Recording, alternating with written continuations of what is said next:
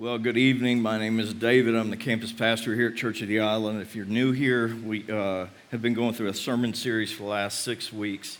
Today would be the 7th week, the end of our sermon series called Dear Church.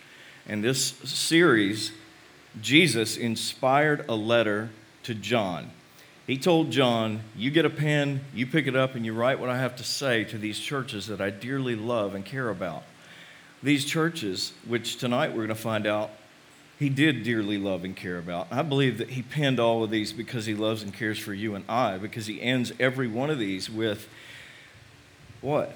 He who has ears, let him hear what the Spirit says to the churches. This church that we're going to talk about tonight is a church in Laodicea. It had issues. It was a dead church, but it was more than a dead church. And Jesus had written letters to these 6 prior, only 2 didn't have anything against them. Smyrna and Philadelphia. He just encouraged them. Hey, hang in there. Keep doing what you're doing. It would be fantastic if that was what happened. And last week, as if we were that church. But last week in Philadelphia, we see how much God loves the church, so much so that the church's relationship with their own community bled that love out. And I think that's a good example of how Church of the Island has been. I think we keep up the good work. I wanted to say a word of encouragement to you guys in that we're sitting below this pavilion that we ate crawfish under last week. It still needs work. But I believe that God planted this here just a couple years ago during COVID. He rallied the troops to, hey, I don't think this is a bad idea, but more than that, let's pray about this. And through ups and downs of whether it was going to happen or not, it didn't matter. The troops got closer together. So we're seeing prayers answered from across the country right now. We've been praying for Mike and Kathy Stockton, as Mike has been struggling with, and many others like them. But Harry told us in life group this morning that his brother, who was in a serious car accident just a few weeks ago, who should still be in the hospital in therapy, came home actually today as an answer, I believe, to prayer. From I'm not sure if he's going to live or not to coming home. As we continue to pray, I want you tonight to be mindful that what happened to the church in Laodicea could happen to the best of people. No matter how good of our intentions could ever be, we have the tendency, as I like to always say, I'm always one step away from stupid. I want to just dive in and read this passage to learn what we can learn from this church, this bad news church that had no letter of encouragement for it. So I'm going to invite you to stand in the reading of God's Word. And we are in Revelation chapter 3, and we're reading verse 14 through 22. And to the angel of the Lord in Laodicea write the words of the Amen, the faithful and true witness, the beginning of God's creation. I know your works. You're neither hot nor cold. Would that you were either cold or hot. So because you're lukewarm and neither hot nor cold, I will spit you out of my mouth. For you say, I'm rich, I've prospered, I need of nothing, not realizing that you're wretched, pitiable, poor, blind, and naked. I counsel you to buy from me gold refined by fire, so that you may be rich, and white garments, so that you may clothe yourself, and the shame of your nakedness might not be seen, and salve to anoint your eyes, so that you may see. Those whom I love, I reprove and discipline. So be zealous and repent. Behold, I stand at the door and knock. If anyone hears my voice and opens that door, I will come into him and eat with him and he with me. The one who conquers, I will grant him to sit with me on my throne, as I also conquered and sat down with my Father on his throne. He who has an ear, let him hear what the Spirit says to the churches. You can be seated. May God bless the reading of His Word. I believe we can glean some messages, some principles, if you will, from this. Some insights. First of all, there's no commendation at all from this church. This church the modern church, if you will. So think there's 7 churches, and there's some people believe that there's a significance to why he put them in Scripture that way. 1, 2, 3, 4, 5, 6, 7. And in chapter 4, at the very beginning, right after this, you're seeing the rapture. So maybe these were just put in order, and this is the church of the last days. I would say that people have argued and shot holes in that because there's similarities in all churches, right? There's similarities all over the place of live and dead churches, and they have these same issues. But I believe that a lot of churches that we see look like this church in Laodicea in the last days. When are the last days? Technically, from when Christ went back to his Father until now. So when he ascended into heaven, after he died on the cross for you and me, he comes back, spends some time, and he goes back to heaven. From that point forward, we have seen last days. When the Lord talks about his church, he knows everything about that church. So in this passage, we're going to break down what was actually happening in that culture in Laodicea. It was a part of a Tri-Cities area. It was Laodicea in the center, Hierapolis about 6 miles north, and 11 miles south, there was Colossae. Hierapolis and Colossae both had different water systems. Hierapolis had warm, hot springs. So their water was mineral rich, but it wasn't very tasty. Laodicea had awful water, didn't taste good at all. And Colossae was close to a mountain, so it had really cool, crisp, Rocky Mountain water. Only not Rocky Mountain, because it was in the Middle East. So in order for them to get fresh water, or good water, they tried to build this aqueduct system that came from both places. One is headed up, the other down. They have found remnants of that aqueduct system so full of minerals and it was so calcified that it shut down and they weren't able to get water anymore from that aqueduct. It just wouldn't work anymore after a while. So God starts this letter out. Jesus starts this letter out saying, you guys have kind of forgotten who I am. You're wealthy. You are creating all of this wool. You have enough money to get water from 2 other cities and don't have to move. They were like Beverly Hills, if you will, of that time, of the Middle East. The Lord speaks to them right out of the gate, and he says to the angel of the church in Laodicea, the words of the Amen. What does that mean? The faithful and true witness, the beginning of God's creation. He was saying, the Amen is me.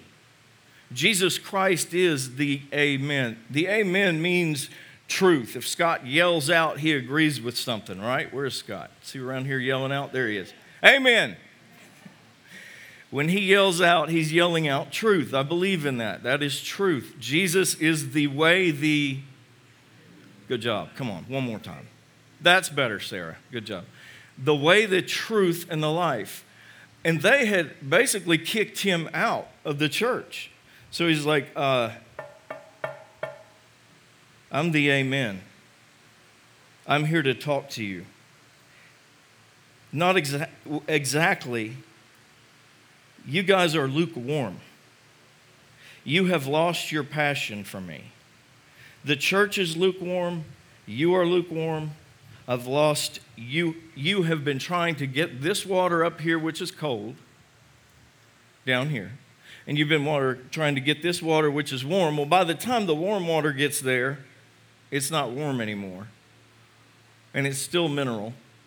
And by the time the cold water gets there, now it's lukewarm and tepid. So no matter how hard they try, there's not really a control system that they can get. And God comes in and says, of your water system. When you taste the water that you are so desperate to try and get, the fresh water you were trying to so desperately get, used to be the spiritual life that you provided for your community, but it's no longer there because you've lost your spiritual fervor. You are lukewarm like your water. I want to spit you out the way you spit that mineral garbage tasting water out. It hits them where they understand. Who in here knows that when God talks to you, he talks to you on your own terms where you hear him? He who has the ears, let him hear what the Spirit says to the churches. In my quiet time, oftentimes I'll go, ooh, I did not want to hear that. I'd rather spit that out than have to do something with that. We don't know what happened to the people in this church, but we do know that at this point, it was not good. It was a warning. He was speaking to them on their terms. The water is yucky. You have basically lost your passion for your spiritual Lord. They're blah. They're not excited about Christ. Upon this rock, Jesus said, I will build my church, and the gates of hell can't come against it. This same church is built in Laodicea, and it's supposed to be all about Jesus, and they're like, well, it's okay. I guess he died for us. That's fantastic. But it's not really all about him anymore. How many people do you know it's not all about Jesus in their life, but they're going to register as a Christian in a census, or they're going to tell you, well, I'm a Christian, or I go to that church? Matt Carter said this: when is the last time that the cross of Jesus Christ moved you to tears? When you're lukewarm, you just don't care that much. The worship is like, it doesn't really do it for me much anymore. There's a game on at 2, or there's other things that we have to do. If it's been a long time since the Spirit moved you to tears or emotion or what he has done for you, something's amiss. Something is wrong if the Spirit of the living God hasn't infected you and affected you enough right where you are that you don't look forward to going to worship with your brother or sister. When somebody says something that's convicting to you because they love and care about you, you're encouraged by that. You're lifted up by that. You want to do that for somebody else. You remember how much he gave up for you. I think the trouble is we forget from where we came from, that I didn't deserve this salvation, but he woke me up when I was blind and couldn't see. We need to get that fervor back if we don't have it. And how do you do that? Well, he's your Father, and he loves you, and he cares about you, so he's sending you a note to say, have you lost your passion? Well, just spend some time with me. Spend some more time with me. Remember where you've come from.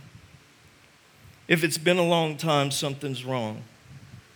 And if it doesn't move your heart, something's wrong. 2 Chronicles 16:9 says, for the eyes of the Lord run to and fro throughout the whole earth to give strong support to those whose heart is blameless, what? Toward him. Not perfect, not I got to get right before I go to church, but I have a right mindset toward the Lord. Not I'm going to church because I want to do these other things and show off or brag or whatever it is. Keeping up with the Joneses.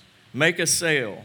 You have done foolishly in this, for it is from now on you will have wars. If our hearts aren't blameless toward him, that's really all that matters.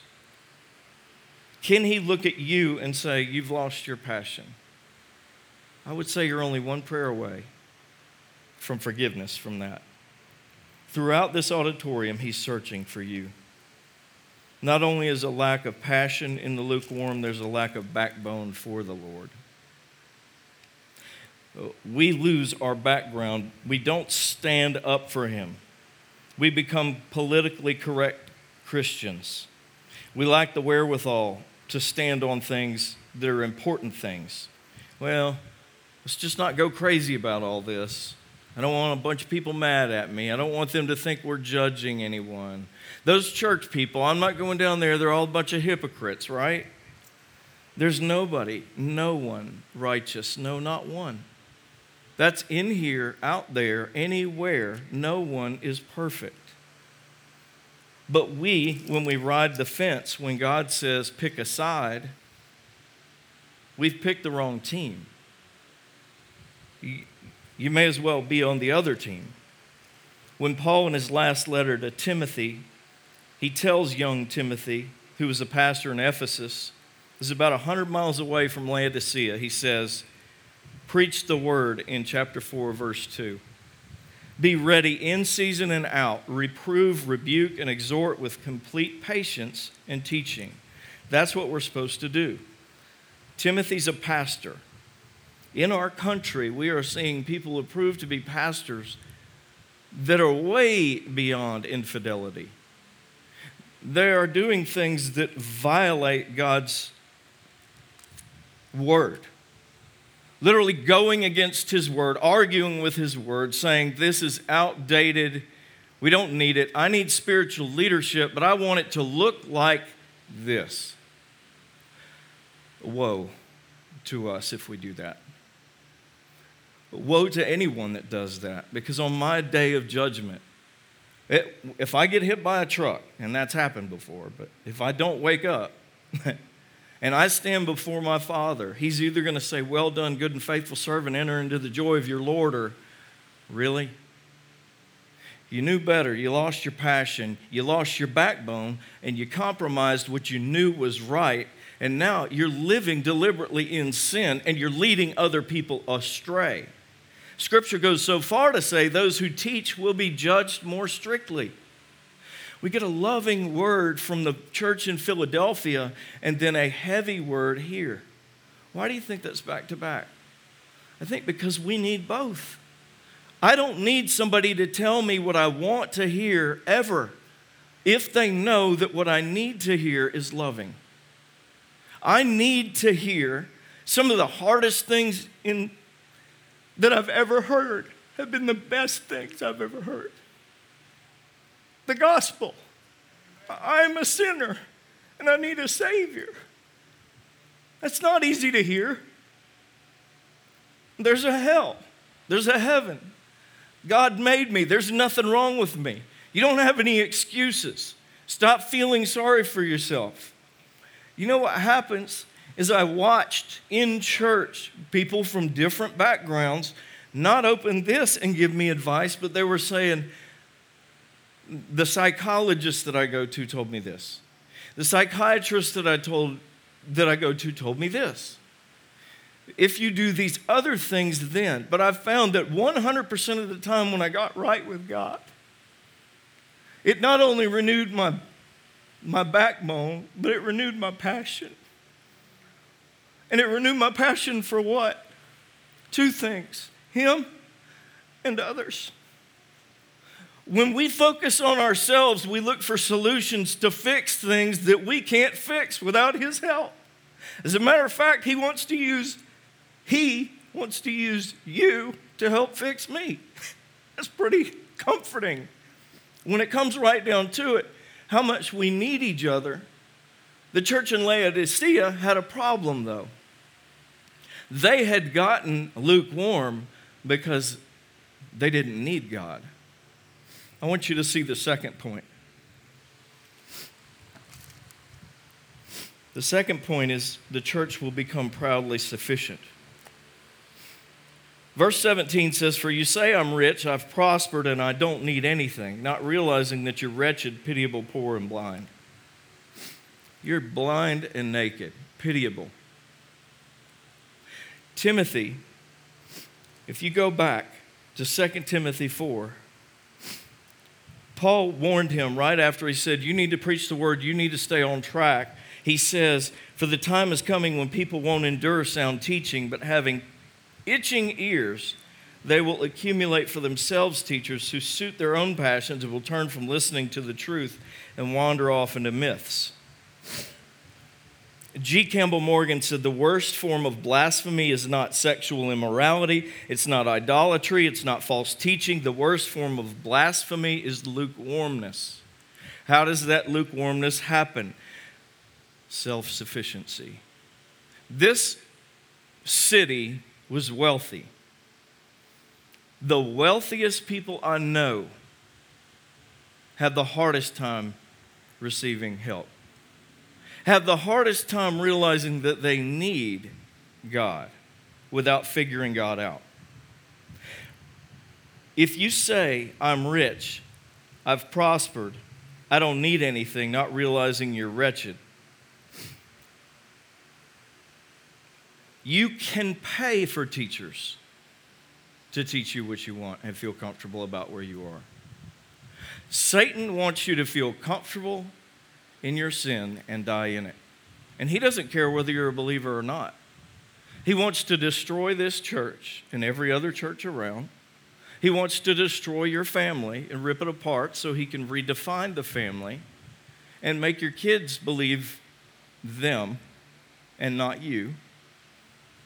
We live in a world where we have so much independence and money that rather than deal with the issues that we need to deal with, we go on vacation or move. We have too many ways out. The church will, in the last days, erroneously believe that it's doing well, and the reality is not good at all. If you asked the pastor in this day how the church was doing, here's what I believe he would have said. We're doing great. The music is great. People come from all over the place to hear me speak because I have short messages. Our facility is fantastic. Look at this. We don't have any debt. We are doing great. But Jesus said, you think you're rich. You've prospered. You don't need anything. Thomas Aquinas, I heard a story about him in the 1920s. He was meeting with the Pope, and when he met with him, the Pope just happened to be counting money. Thomas Aquinas looks at him, and he says, the Pope says, silver and gold, it looks like we have plenty. Not like in the Bible, silver and gold have I none, but it looks like we have plenty. So Aquinas says, you know what? That's true, but we can't any longer say rise and walk, can we? We think that we have plenty when we have stuff, when we have silver and gold, when our zeal is for accomplishment or things, or we have our eyes on a prize. I'm not saying that money isn't important, because without it, these fans don't work. Without it, this pavilion doesn't get built. But if he owns the cattle on 1,000 hills, what are we worried about? I just have to be obedient to what he asked me to give. And then arm in arm, we walk together in unity, not uniformity, and do what he asks us to do. And I can look and go, I need a drummer, I need a teacher, and we all do our part, and then we can be arm in arm like a mosaic all the way to heaven. They tragically think they're doing well just because there's money in the bank. So Jesus calls him out. In Revelation 3:20, just look down a couple of verses. Jesus says, behold, I stand at the door and knock. If anyone hears my voice and opens the door, I will come into him and eat with him, and he with me. We often think this is often a verse for church people, for non-church people, right? We forget that this is a verse for a lost church. This is a verse for a body of believers who locked Jesus out at the door. He was outside knocking, saying, I'll be here anytime you want, but apparently you don't need me. General William Booth, founder of the Salvation Army, said the chief danger of the 20th century will be religion without the Holy Ghost, Christianity without Christ, forgiveness without repentance, salvation without regeneration, and heaven without hell. We can't have our cake and eat it too. He wants us to have nothing but cake, but we would have none of it. The peace that he promises us, we would have none of, because we leave him at the door. Christianity without Christ is no Christianity at all. I think the trouble is that when you allow the world's standards to say what to speak against the Scripture in God's house, it's over. This is God's standards that are supposed to exit the church and save people. I used to be out there. I used to need God. When He came to me, it changed my life. True or false? That's your testimony. If you can't give it, you need to know it. There was a guy that was in our church for many, many years who went on a mission trip only to realize he had no testimony until he tried to share it, and then he was saved. The church in Laodicea needed to realize that God met them already, and there were people in there that knew Him, but were doing nothing with the gospel at all. It was so watered down that all they talked about was issues, and what do you think about this? And I'll go to that church if it... There's one church and no Jesus. They operate without the Lord. How can we know that this is true, that churches could possibly operate without the Lord? Look at Matthew 7. Enter by the narrow gate, for the gate is wide and the way is easy that leads to destruction, and those who enter it are many. For the gate is narrow and the way is hard that leads to life, and those who find it are few. That is not an easy verse to read, even if you are a believer. That makes me think, does my mom really know? Does my brother really know? What kind of testimony do I really have in my own community, in my block, with people that I love and care about? If Jesus Himself said most people are going to be on a wide road that leads to destruction, I must be careful what the information on the wide road says and weigh it against the word of our living God, who penned this for us so that we could tell the difference and give us discernment.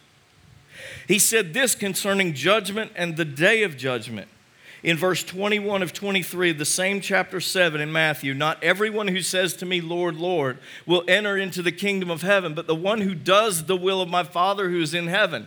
Not the one who says that he knows me, but the one who does my will.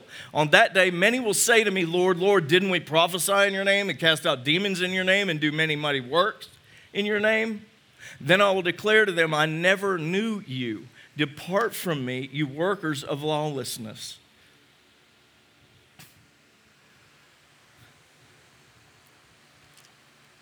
You guys had church. You locked me out. You had church and you locked me out. I would ask you, do you want to lock Christ out of your life? Where do you want to be when you wake up after you get hit by a truck? Because it could be tomorrow morning. It could be because I know a lot of my friends that I loved and cared for don't have the other chance. And there are many people that I had an opportunity to share with that turned me away and were gone within a month.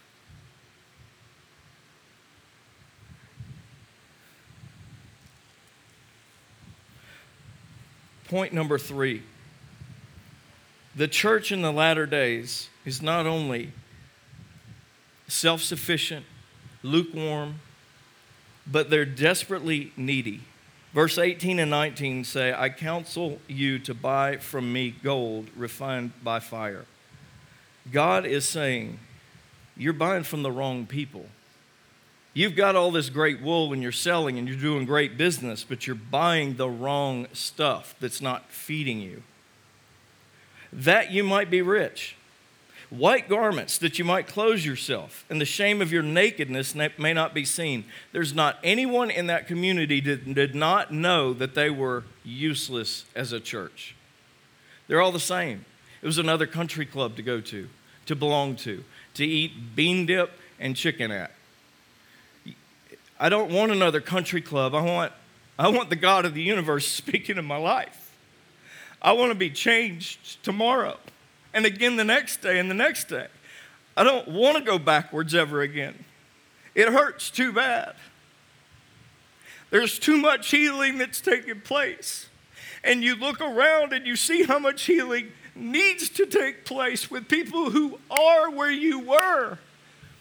And our heart ought to be going out to them. But in reality, it closes it off going, I'm good.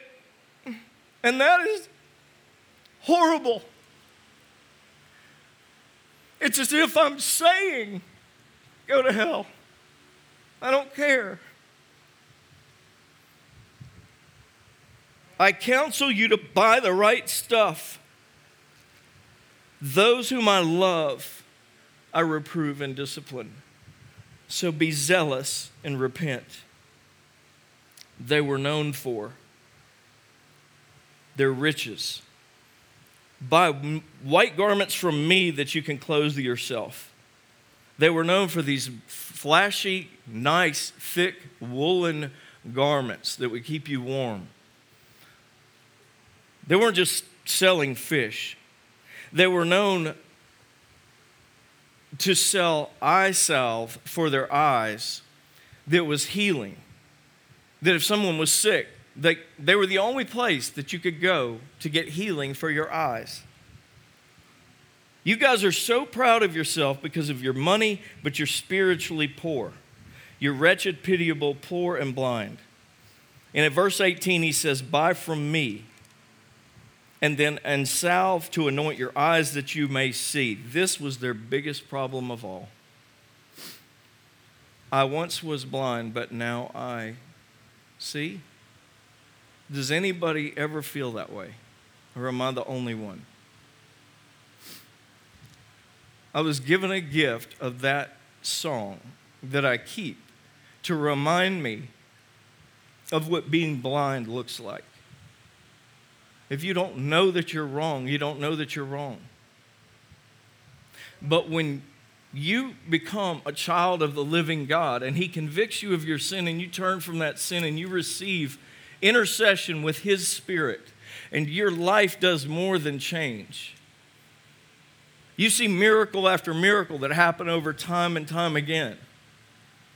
That you can share those stories. We as believers ought to, as we're locking arm in arm and encouraging one another and rebuking and all that fun stuff, we ought to be growing together out of love. I'm not telling you anything bad so that I can knock you down and be superior. I'm doing it because I love you. Please, I miss you. Stop doing that. They couldn't see. They needed a spiritual perception. They were so focused on their physical eyes and their physical comforts that they had no spiritual needs being met and couldn't even tell. They had a form of godliness, although they denied the power of God. It's a picture of Samson. He was a Superman. He could beat 1,000 guys with the jawbone of a donkey. And then he tells Delilah that the secret to my strength is my hair. She cuts it in his sleep. And here's what he says when he wakes up. In Judges 16:20, he says, I'm going to go out just like I did all those other times. I'm going to shake myself free. And he didn't know that the Lord had departed from him. I'm going to go out and shake myself off as I did all those other times. But he didn't know that he was on thin ice and the whole thing was going to fall down. When he woke up from that nap. For a Christian, God doesn't ever remove his Spirit. You cannot lose your salvation. You are sealed with the holy promise of his Spirit until the day of salvation when we go to be home with him. But we can lose the anointing of God, and we can lose his favor. And I do not want that to happen to me. I do not want that to happen to any of you. And I don't think if you looked in the mirror, you would willingly say, I would be willing to lose the favor of God if I could just enjoy this part of my life. When it comes right down to it, we want God's anointing. We want God's favor. We want God's peace. We want all the things that God promises us. We're just not always willing to hang on to the fellowship through the process because Samson was set apart. All he had to do was what he knew she wasn't supposed to do, but instead he loved her so much and he was so stuck in his sin that he was blind to God's presence leaving. And God hadn't left him yet. So he had this false sense of confidence that I can just keep trudging on in my sin. You don't know when the trudging is going to stop. It could be fine today, but tomorrow it could stop. If you're in the midst of that, do a quick personal inventory and say, I want it to stop today, and I give my life back to you, Lord. Forgive me. You're always one prayer away from repentance. Those whom I love, I reprove and discipline. So be zealous and repent. The church finally will need to humbly repent and get right. He tells us exactly what we need to do. God loves every person in this room. The trouble is, we look at somebody else's sin and we spot it easily because it's the easiest one to see. We say, sin in others I can see, but praise the Lord, there's none in me. How you doing? I'm doing great. That is the first sign that we're in trouble. We need to deal with that. We need to pray and learn how to pray like David prayed. In Psalm 139, 23 to 24, David prays, search me, O God, and know my heart. Try me and know my anxieties. See if there's any wicked way, grievous way in me, and lead me in the way everlasting. David didn't trust himself. And a man after God's own heart that we look back at and know that he couldn't be trusted. He had problems with girls and lust and all kinds of things. But whenever he was confronted after he was blind and the Lord left his presence, it didn't matter what punishment came upon him, he would just say,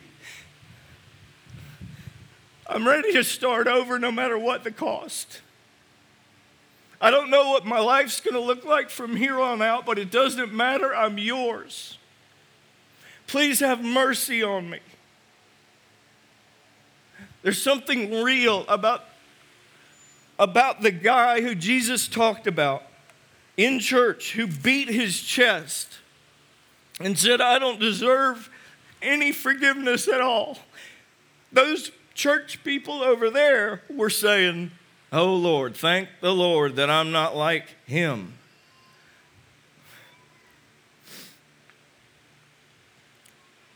We went to visit this week.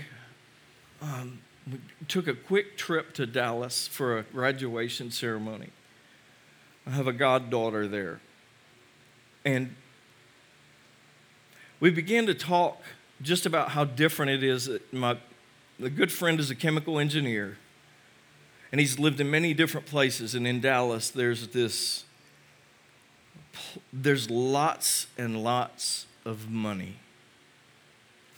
And he began to tell me how difficult it was to make good, close friendships with people in his line of work even, because of the worry about where I am on this spectrum of status. How can we be that way at 70 years old, at 50 years old, at 40, at 30?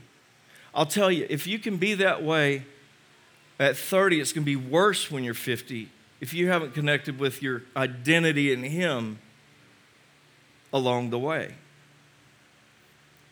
The world says keep up with our standards because they're all that satisfies. You only live once. And God says life is short. And I made you for my glory. Pray continually. Be joyful always. When you've been given your talents, some of you have been given 1 talent. You're doing good with it. Maybe you got 2. Some of you have been given 5 talents.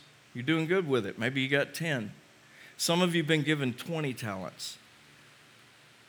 You made 2 more talents. Some of you have been given 2 talents. You lost a talent. You're burying it in the sand. I want my Lord to say, well done, David, enter into the joy of your Lord. But I don't have to wait until I get to heaven for him to say that when I'm right in fellowship with him today. So when we look across our church, we look at people on equal footing at the foot of the cross. So that when we go to a place like Dallas, we can see this was what was cool about this. Had to return a rental car, and there was a mess of paperwork that went wrong. They had screwed up the whole. But my buddy, who rents cars all the time, was seen outside in the parking lot by the guy who was working at the rental car place. So the guy saw me on the phone, and he sees my buddy, and he goes, "Hey, y'all come in here." He fixed everything like that, and he said, "You owe him lunch." We get in the car to go back to Matt's house. And the reason that he forgave, that he fixed everything like that, my friend lost his dad just a couple years ago. That guy last year lost his dad, and Matt was there for him.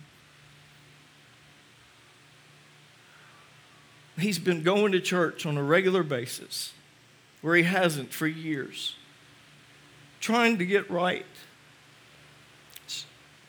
back in fellowship. You're going to run into somebody at the Circle K down here who's lost someone. You don't know what they've been through. You don't know what they're struggling with. There might be somebody sitting right by you that you don't know.